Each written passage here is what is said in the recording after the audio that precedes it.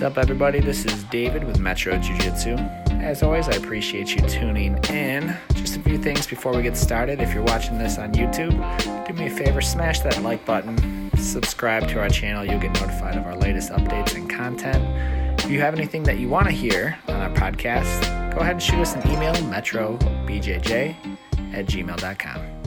Enjoy. All right, guys, welcome back to a very special episode of the Metro Jiu-Jitsu podcast. Here we have a special guest, Zach Vasicek, all the way from Atlanta, Georgia. What's up, Zach? Hey, everybody. How y'all doing? Thanks for having me, Dave. Thanks for having me, Mom. Absolutely. He was just, Zach was just commiserating with us about the beautiful state of the roads we have back home in Michigan. I miss my friends. I miss the beer. But every time I get on the road, I want to head back to Georgia as soon as possible. I do not miss the roads, man. What's the average temperature down there? Like midwinter, January, what's the temperature? It'll get down to like 40s and stuff, but okay. Like there's a slight dusting of snow. City shuts down. Okay. Here it's whiteout conditions, and you ask your boss, "Hey, can I leave early?" Yeah, if you want to use benefit time, we're not letting you out early. What do you expect? It's Michigan. So what if you have to? So what if you're driving home in whiteout conditions? I don't care. Right. Here, city shuts down for a tiny possibility of snow. It's amazing. That's nice, man. It's so cute how bad they think weather is down there. So let's that's a good segue into, why don't you give us just kind of a brief background of kind of who you are, how long ago you started jiu-jitsu, where you started, where you train now, and kind of up to that point. So way back about a decade ago, which time flies, man, I tell you. I started off. I just graduated college. In about late 2008, early 2009.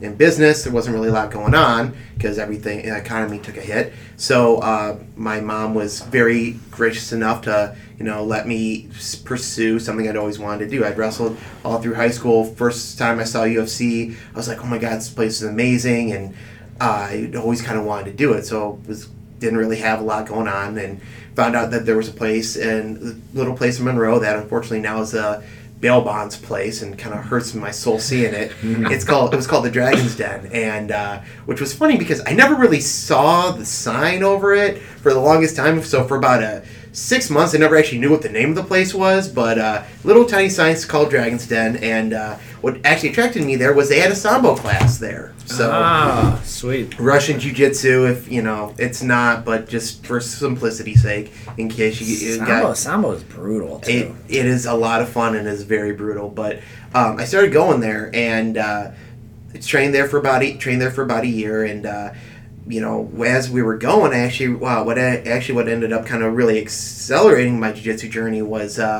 we kind of got duped by a fake black belt. And pretending to be jiu-jitsu black belt? Yes. Jiu-jitsu. Yes, a fake jiu-jitsu black belt. What year is this? This was probably about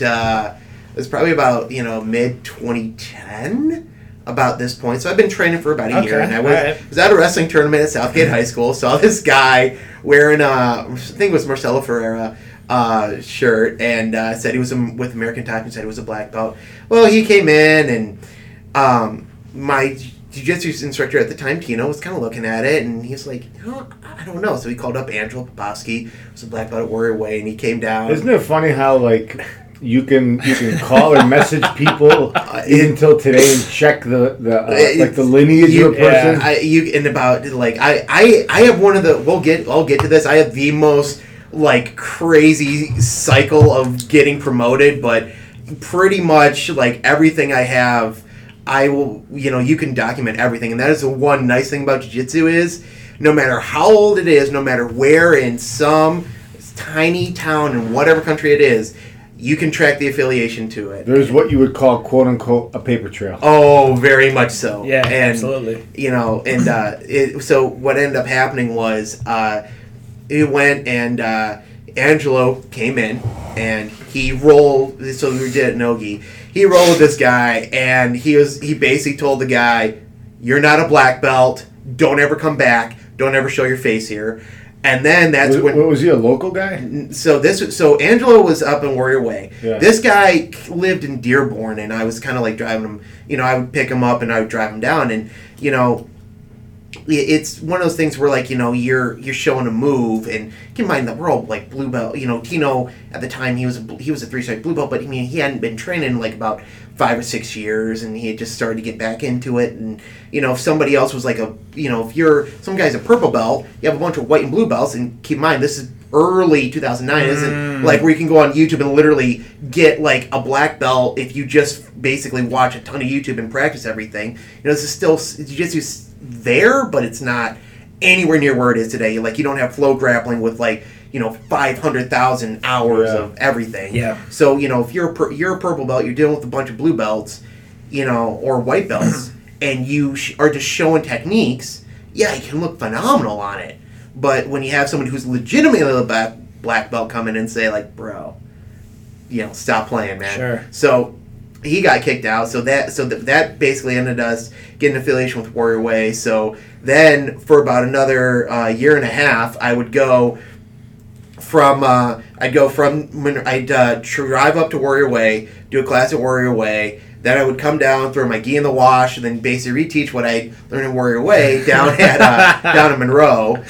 I've my mom, if I can ever show her how to use this technology, listen to this. I can't thank her enough. But what was beautiful about my upbringing in that, starting off this little place in Monroe, was that my teacher had learned under Holker, Hoyler, and Hoyce. He had learned under the actual, like, the main, fathers almost. Literally, yeah. And what that really brought to my attention was just how thankful I am that I had the most fundamental, solid upbringing, because, like, I would see people who would, they do little things. Like, for me, I always see, like, how does somebody shrimp? Because, like, there's a bunch of different ways people teach it, but it's just like when you learn history, like, there's a you learn about George Washington, from the George Washington you learn about at first grade is different than the one at 8th grade, different than the one at high school, different than the one at college, different than the Netflix special that they show about after. And that's what I'm saying, is that, like, there's the truth, but sometimes people will water it down, and that was one of the problems. That was one of the things I was super grateful, was that we drilled everything, and my initial teacher Tino would allowed us to really break down, because if we would say, hey, if you turn this way, this leaves you open to a Darce. Hey, we need to modify, we need to do it. Okay, yeah, let's go ahead and do that. Let's go ahead and really focus on that. And that kind of leads me to that. So then that was one of my big things. Funny you say that. David just caught me in that. Yeah. Well, no, yesterday. That's annoying. It was annoying because I looked at him and, like, I was tired. I'm like, David, you set me up. He what he's not telling you is that was probably his 20th minute of rolling, and then we were Shark Tanking him. So at that point, I still really felt like deceived. Well, it's funny because, like, one of the reasons I modified is I actually saw someone get caught in this, and, like, on the video I was watching it as he was in half guard. I'm like, oh my god, he's gonna get Darced. Oh my god, he's gonna get Darced, and he got Darced. And that was one of the beautiful things, that I had this super solid foundation, and I started, and we could modify things, because that's another thing that was, some places where you say, hey, what happens if you do it like this? And they're like, verboten, you're going against the word of God. You can't change this technique. What are you talking about? We never really had that mentality where I was. And then, of course, all good things come to an end. At this point now, I'm in my mid-20s, so it's nice having, just training all the time, but, at some point in time, you actually have to get a real job. You have to graduate, you have to actually do something with your life. Start that next phase of life, yeah. Yeah, so I get my big boy job, and I start going down to about 2 days a week, and I start training. I start, basically, on my off days were, like, Tuesday and Wednesday, so I was teaching at a school in Taylor called Courageous, and I was, still teaching, and it really helped me, though, because, like, I could go and really work on, just fundamentals. I was just teaching, real basic fundamentals, but it was fun for me because, I went from training 5 days a week to now only 2, which really stunk, but I was still able to teach, which I really enjoyed. And then I moved to before I moved to Michigan, moved from Michigan, I should say, moved up to a place and was working out certain guys, went to a place called Victorious MMA, taught by Victor Torres. I met him at Warrior Way, and he was close by. And one of the big things about Vic was he really preached fundamentals. Like, that was his big thing. And it's really funny because one of the things I really learned from him was, all the, you do back rolls, forward rolls, up and base, all these stuff that, when you're a white belt, you're like, why are we doing these weird movements? Yeah. Okay, Professor Mo tells me to do that. Professor Dave tells me to do that. Okay, you start to kind of realize every single movement you do, there's a real world application to it. Yeah. Oh, hey. And it usually happens in almost every single roll. One of my big escapes, back roll. Oh, hey, somebody's keeping pressure on you.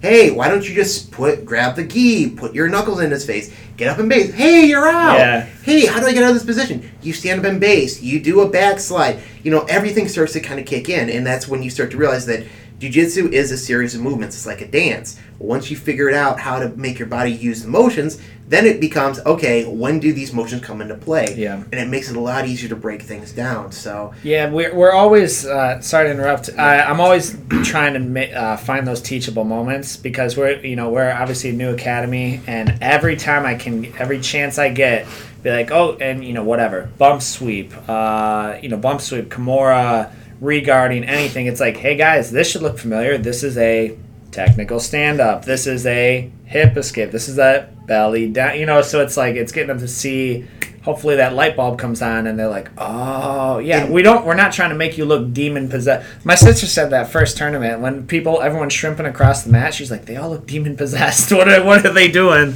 I can see. Was that Claire? That was not Claire. That was Elizabeth. She was making jokes about it, but no, because the reason the biggest thing that I always try to do is I always try to say, one of the things I've been teaching for so long is I always want to make sure I say that faith is for church. I don't want you to ever do anything I say by faith. I'm going to show you exactly why I'm showing you the way I'm showing you. It's like, why is it that we do these warm-ups? Okay, a forward roll. Well, why would he ever have to do that? Okay, here's an example. Look, you're in turtle. I need to get you over. I'm going to forward roll to get you to your side, and then I can open you up. Yeah. Why do we do backward rolls? Okay, well, look, if someone's in north-south, I can base off their hips. I can do a backward roll to get my hooks in, and I can take their back. Why do we have to shrimp, without overextending our arms? Well, if we overextend our arms, then we can get caught in a darce, which we don't want to do. I always want to make sure that everything I teach and everything I show, there's a reason for it. And, my part of the thing behind me, and it's kind of gotten me in trouble sometimes, is I always ask a lot of, why do you do it this way? And your instructors? Sometimes to my instructors, or anytime someone's showing me a technique, or to anybody, I'm always like, you're supposed to just listen, don't question us. Yeah, exactly. And because my thing is always, if I show you a move, right, Mo, and you go out in a tournament and it doesn't work, and you did everything textbook perfectly, and I'm standing there scratching my head, trying not to make eye contact because you're giving me a look of you literally showed me this move, it didn't work, and I got submitted. That's a really big... Luckily, that's never happened. But, my thing is that if I ever show you something, Dave can attest, what I show works, so, It's funny. But, that was always a really big responsibility for me. And I always wanted to make sure, I understood why, you did everything. So that I've been really blessed on it. And so kind of getting back to the initial question, after I was with Vic, and I kind of, I remember I took for my third, to get my fourth stripe on my purple belt, he gave me the brown belt test under Cascal, which was 10 moves from all these positions, and 10 moves from all yeah, it was so you had to do 10, so it was 10 sweeps. It was 10 sweeps, 10 different guard passes, and I mean, man, there were so many times I'm flashing back to the one seminar I went to. I'm like, oh yeah, because you start all these, generally in most positions, 3, you can do 5, and then you have maybe 1 in the back that you saw online or some seminar a long time ago. But when you actually start going through and you start doing all these passes and everything else, it's just, you kind of stop and you're like, man, just all the stuff that you learn, it was really crazy. But when he gave me that and he said, you passed the test, but I want you to compete more. So then I moved down to Georgia. What year was that? This was 2016 when he gave me that test. Moved down to Georgia. I remember you saying that. Yeah, I remember that. When I moved down to Georgia because my work moved my job down there. Yeah. And so funny thing about Georgia, everybody here says I'm from Detroit.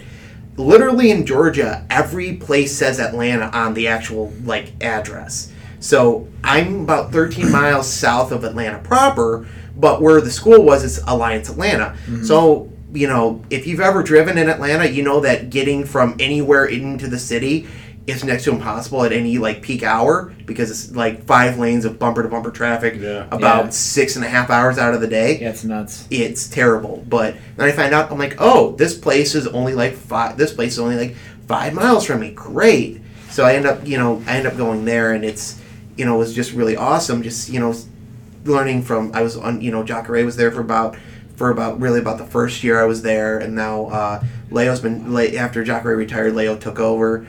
And it's just really crazy, you think jiu-jitsu, and then you go against somebody who, is at the highest level, like you've rolled with, you guys have both rolled with Cody, Garmo, Dante, and you're like, you thought you knew jiu-jitsu, and then it's like, no. And then when you go against someone like Leo, who's, 3-time world champion, 3rd place at Abu Dhabi, it's one thing when you know how to do the basics. You say, how do you grab? What do you do? How do you want to control somebody? You take your finger, put it right here, and you just cup it, right? Proper side, proper body control, right?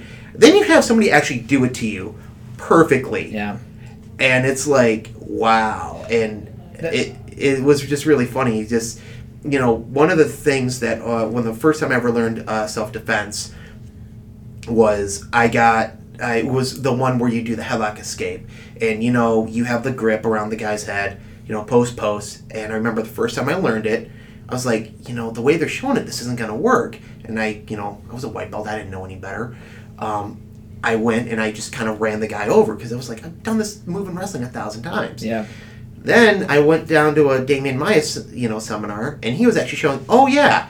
So if you do this, you want to make sure you have your hip positioned right over his hip, so this way the guy in bottom can't physically get up to do this. And you're like, oh. Yeah, I've done that before. I've had to pay $300 for private lessons from world champions in order to say, okay, I'll take your recommendation. It's like I'll yeah.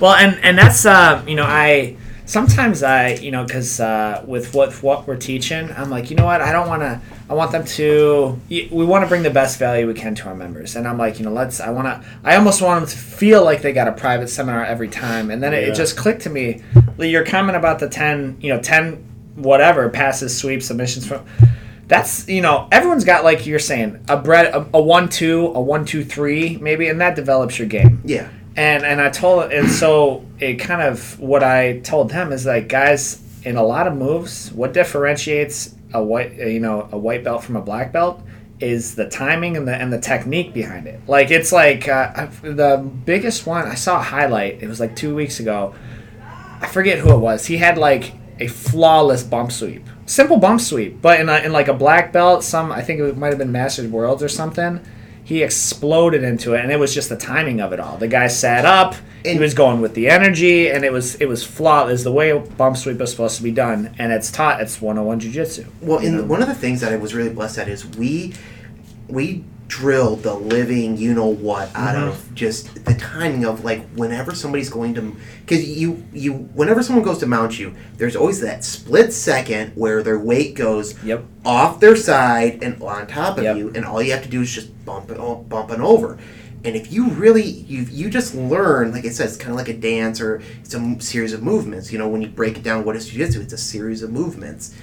When you break it down, and when you can just know that position, there's a lot of times where, like, I want you to go to mount. I kind of tell everyone, I time the greed. Like, I'm waiting for you to get just a little bit too greedy, and then I get my move. And I told you, bear traps, bro. I'm telling you. That's the thing that that's one of the things, kind of going to your point, is you see as you go, you find out, like, little tricks. And one of the biggest blessings about working with Leo is that he'll go and he'll show a move that or at least you thought you did, really well. And then he'll just show one little tiny thing, like, oh, actually, guys, so all you do is you just grab the hip and you move backwards. You're like, you can go another direction? And it's like, your mind just gets blown. And you're like, I kind of always say, the longer I do jiu-jitsu, the dumber I feel. Because I'm like, wait, you mean all I had to do was this and that? Remember when Alex got his black belt? Mm-hmm. He said, "I feel like I'm just scratching the surface." He's the black belt, and he's just scratching the surface. Yeah, Alex Hody, he was at the top of the food chain at our school, and he's competed all over the country. I mean, he is on another level. And when he got his black belt, he's like, I feel like I'm just scratching the surface. And when he said that, I said, I don't get it. So this why? is how? So, when you're like you can murder everybody here with one arm and one leg. Yeah. Well, when you're first starting out, it's like when you first start out, you see you see a black belt if you're lucky enough to go. I mean, now it's not as uncommon, but like when we started out, if there was ever a black belt back in the early aughts, and even like when you first started, in the 90s, if there was ever a black belt there, you're like, this is some level that you can't even fathom. Now that we're all brown belts, and especially at Alliance, where, no joke, there were times where there was like 13 to 15 black belts on the mat on a Saturday class. That's dope. It blew my mind. That's amazing. And one of my old professors, Danny Adjemi, when we first started, it was like we were back then. It was Shark Tank every day. Yeah. And it wasn't like, okay, Monday, Wednesday, we'll train or we'll do this position training. It was like a Shark Tank every day of the week, and I remember him telling me as a blue belt, he started to say it again and again and again. You guys are so much better than we were. Well, and the evolution and the changing and the transferring of knowledge and the of the training. He just said, as a blue belt, you guys are way better than we were. Yeah. Well, as a purple belt, you guys are like way ahead of us, and it was cool to It's really crazy because we've been we've seen it's like your grandparents where they saw they went from like Model Ts to like the cars that are at now. We've seen it going from like there'd be like if anybody had a DVD of a jiu-jitsu person. I got Sal's DVDs. I still got I got a book right here. But that's what I'm saying. Like it went from being like everyone would kind of gather around like, oh my god, to where now it's like you just go onto YouTube and there's like 20. There's like you just type in any jiu-jitsu move. There's like 5,000 of. Well, what, Zach, being in the jiu-jitsu industry for so many years, this is a whole nother topic. But I honestly feel that that people 10 and 20 years ago knew and still know what a precious thing, a piece of knowledge this is, like Raiders of the Lost Ark. Right. Honestly, I really feel that some professors and people, they don't share. And I'm talking to their own students, and I think, I come from a training background where I train people for a living outside of jiu-jitsu, but I'm all about training people and teaching people how to learn. And I think that it's coming. I think Americans are bringing that to jiu-jitsu versus the. Well, it's really funny you said that. So when I was first learning, when I was first learning how to teach, my initial professor, Tino, and I say professor because anybody who's teaching me is my professor, and so sensei. If he was not a black belt, but he actually showed me this Gracie seminar video where what it was is they said, okay, you want to. So the object was so the guy's on one end of the room. You have to get him to the other end of the room to grab a bottle. He's blindfolded, right? So they said, it's like, okay, how do you have him do that? So the guy was like, okay, walk forward 10 steps. Okay, go over 3 steps. Bend down, a little more to the right, a little more to the right. Okay, grab it. All right. And they're like, okay, yeah, no big deal. So then the Gracie said, okay, watch this. Had the guy blindfolded. He grabbed him by the hand, walked him all the way over, bled him down, and had him grab the water bottle. And it's like, okay, there's 2 ways you can do that. Because I can go and I can tell you every step by step on how to do something. But if I don't lead you by the hand and walk you through the motions, you're not going to get that. Yeah. And it's the same thing as, you can watch a YouTube video of every single step broken down every single way. But if you don't have somebody physically showing that to you of like, okay, here's the thing. You're most of the way there, but here's where you're going to run into the problem. You got to move this just a certain way. You got to move your foot just a certain way. If you don't have that, it's not going to work. And that's kind of one of the things that, now, like you were saying, we've seen everything so many ways, so many different teachers, so many different people coming through. And one of the craziest things, kind of like, when you were saying, when we first started off, we were white belts, black belt. God, we never even thought about that. And one of the craziest things that I've never even thought about this was, until recently, was, because right now I'm a 2-stripe brown belt, and, if I ever get a guard, maybe I can get a black belt one of these days. But, brown belt. 10 years ago, your status would be probably at a 2nd-stripe black belt. So it's changed. It was funny, though, because one of the black belts I trained with, his name is Chuck, and what he said is, the black belt is the belt you're going to wear the longest. And I'm like, me getting a black belt is still like, huh? Like, this is something that could eventually happen? Like, I can't even fathom this. And now it's like, because remember, once you get a black belt, the only time you're ever going to change that belt is if you've been a black belt for 40 years. Something unheard of. How many years is it? It gets to the point, for a coral belt, it gets to, like, you're looking at 10 years in between stripes. So, like, it's got to be 70 or something. It's like 60, 70. If anybody's listening to this, you can go ahead and Google it. You can put down the exact numbers of where we got this wrong in the comments. We're not going to hold it to it. But it's out of my mind. It's going to be, there's a reason why there's a reason why every single person you've ever seen wear those belts is no spring chicken by any means. But, once you get that level, and it's really crazy to me because, when you see people get there, they are all saying, they're very open to learning. And that's kind of one of the marks of, like, when you're being what makes a really good black belt is somebody who's willing to open their mind to stuff. Because, like you said, everybody has something to offer, and, like, everybody who comes from different schools. And one of the things that really I never could wrap my head around, because I came from a wrestling background, and one of the things in wrestling was, especially when it got to individual districts and individual regionals, individual states, everybody from one area, with everyone in, like, Monroe, Monroe County, Wayne County, like, we'd all gather around, we all train together. Mm-hmm. That was great. And that I've had some schools are like, yeah, sure, go train here, bring something back, but look, I'm teaching you jiu-jitsu. You can go wherever you want to go. Yeah. And some places they were like, if you ever trained anywhere, you were ostracized. Like, you got in big trouble. I got in trouble with that one time because, I would go to open mats and my best friend was fighting my black belt. That was awkward. But like, I always had that mentality though, like, if somebody, hey, Mo, you train at insert affiliation here. I really like training with you. Or David, you train at this affiliation. Yeah. I really like training with you.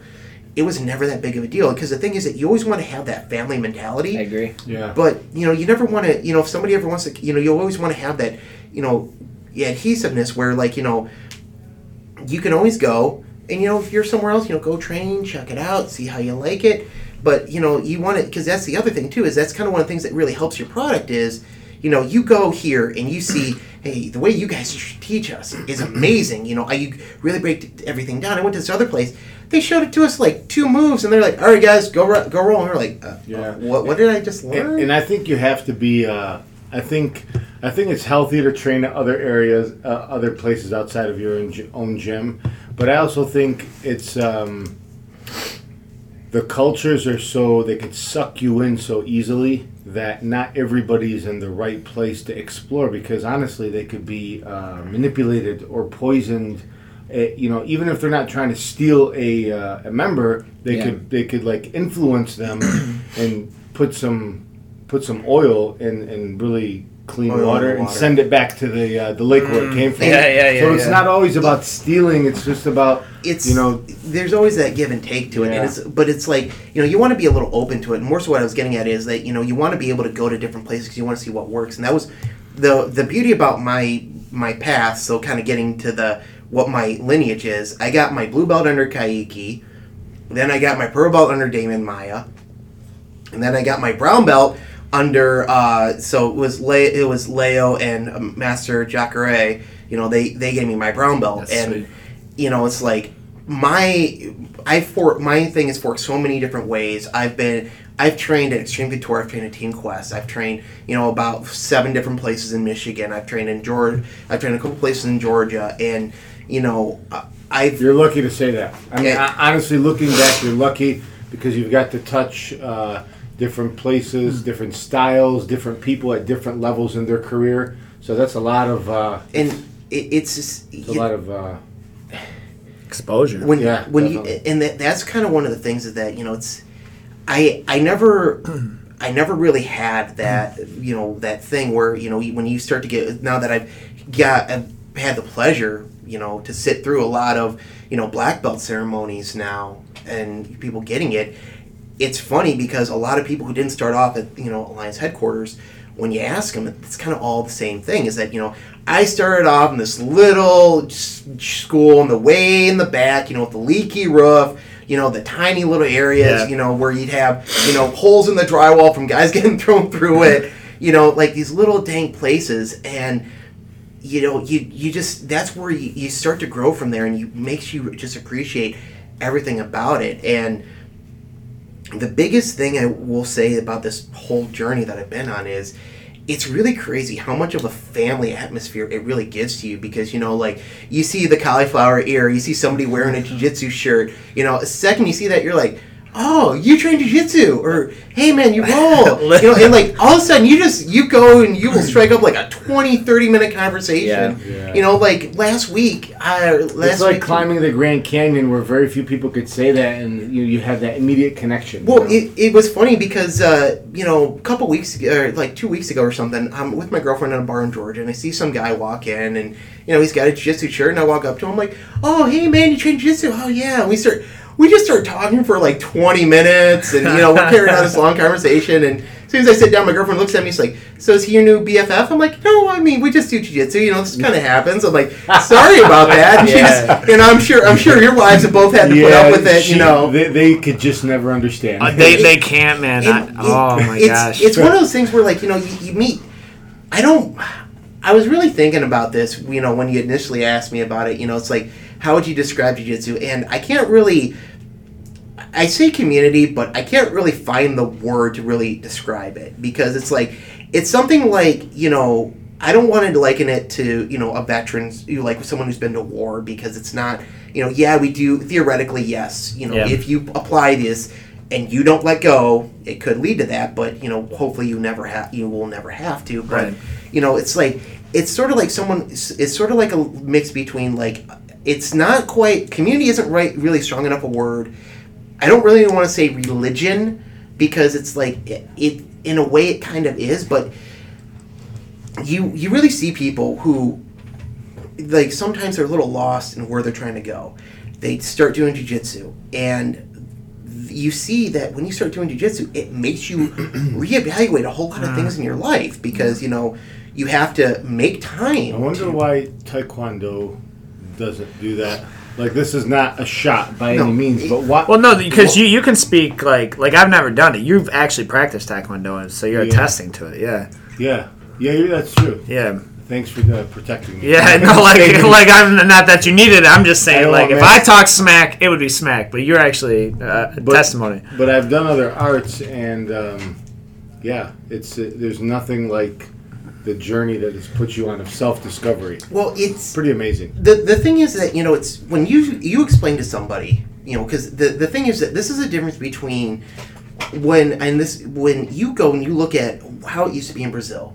They don't ever really, so like you don't ever want to water it down, but you want to maybe simplify it. So like, if you can find a way to go and explain something in like 10 words as opposed to 20 words, that's different than changing the message. So like earlier when we said is, here's George Washington. And if you want to, granted, you can write an entire book on George Washington, but if you want to actually explain who George Washington was, you can say he was a man who did some amazing things, some not so amazing things, some awful things, but at the end of the day, we would not be where we are if not for him.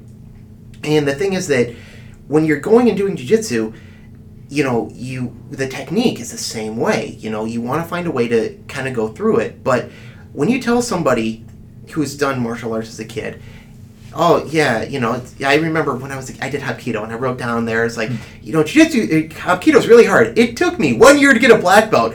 Now we're looking at them like, you're trying not to laugh because you tell someone, yeah, you call him professor. Well, why? Because it takes you about, 10, 15 years to get a black belt. And, you look at the people who got it in 3 years. Well, yeah, you're training, you're literally going through 40 hours a week, training for this every single day to get your black belt. And, there's a reason why it's a big deal, oh my God, this guy got his black belt. It's a big celebration. It's a ceremony.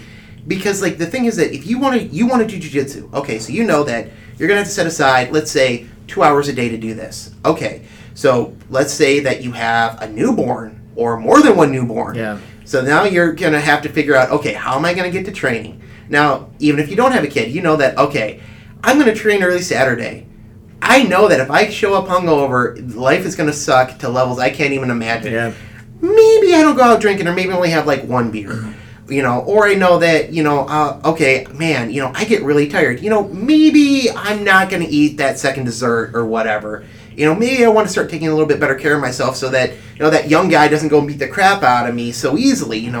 It's one decision that makes you do other decisions. And one of the big things about jiu-jitsu is it's not easy. And that's kind of one of the things, I remember, I'm not going to say where it was, but there was a time that I was brought in, because at the time we were kind of planning on doing a offset of our jiu-jitsu school under this Choi Kwan Do place. And I watched them go and I thought, the guy was just shadow boxing because, they're throwing low, they're not doing anything by any means, technical. And they're going, they do it for about, 5 or 10 minutes. I'm like, okay, whatever, everyone does their own thing. Come to find out that was her actually doing the form, and I about just dropped my jaw. But, the thing is that one of the sad parts about it is a lot of people, they want to feel like they've done the work without actually doing the work. Yeah. And one of the hard things about jiu-jitsu is you're going to find out in about 2 seconds when you get out on the mat if you've done the work or not. Because as you know, someone says, oh yeah, they're real good. You watch them shrimp up and down the mat. You watch them do an armbar. You watch them do a move on you. You can tell real quick if this person knows what they're doing or not. There's no faking it. Let me go ahead and end this segment right here, guys, because we do have some focus questions. Zach, thank you. It's just every time we get together, especially with another upper rank, it's I could talk about this 40 hours a week, nonstop, literally 40 hours a week. But we'll start some questions on this next episode. Thank you so much for that intro, Zach. Thanks, Zach. And, thanks for having me, guys. Talk to you guys very soon. We hope you have enjoyed this podcast. As always, if you have any questions or anything you want to hear on our podcast, you can send those to metrobjj@gmail.com. Or perhaps you want to start your jiu-jitsu journey today, and come check out our gym. We're located at 13555 Eureka Road, Southgate, Michigan. And we're right next to Planet Fitness. Come on in. Our friendly staff will be happy to answer any of your questions and meet your goals. Talk to you soon.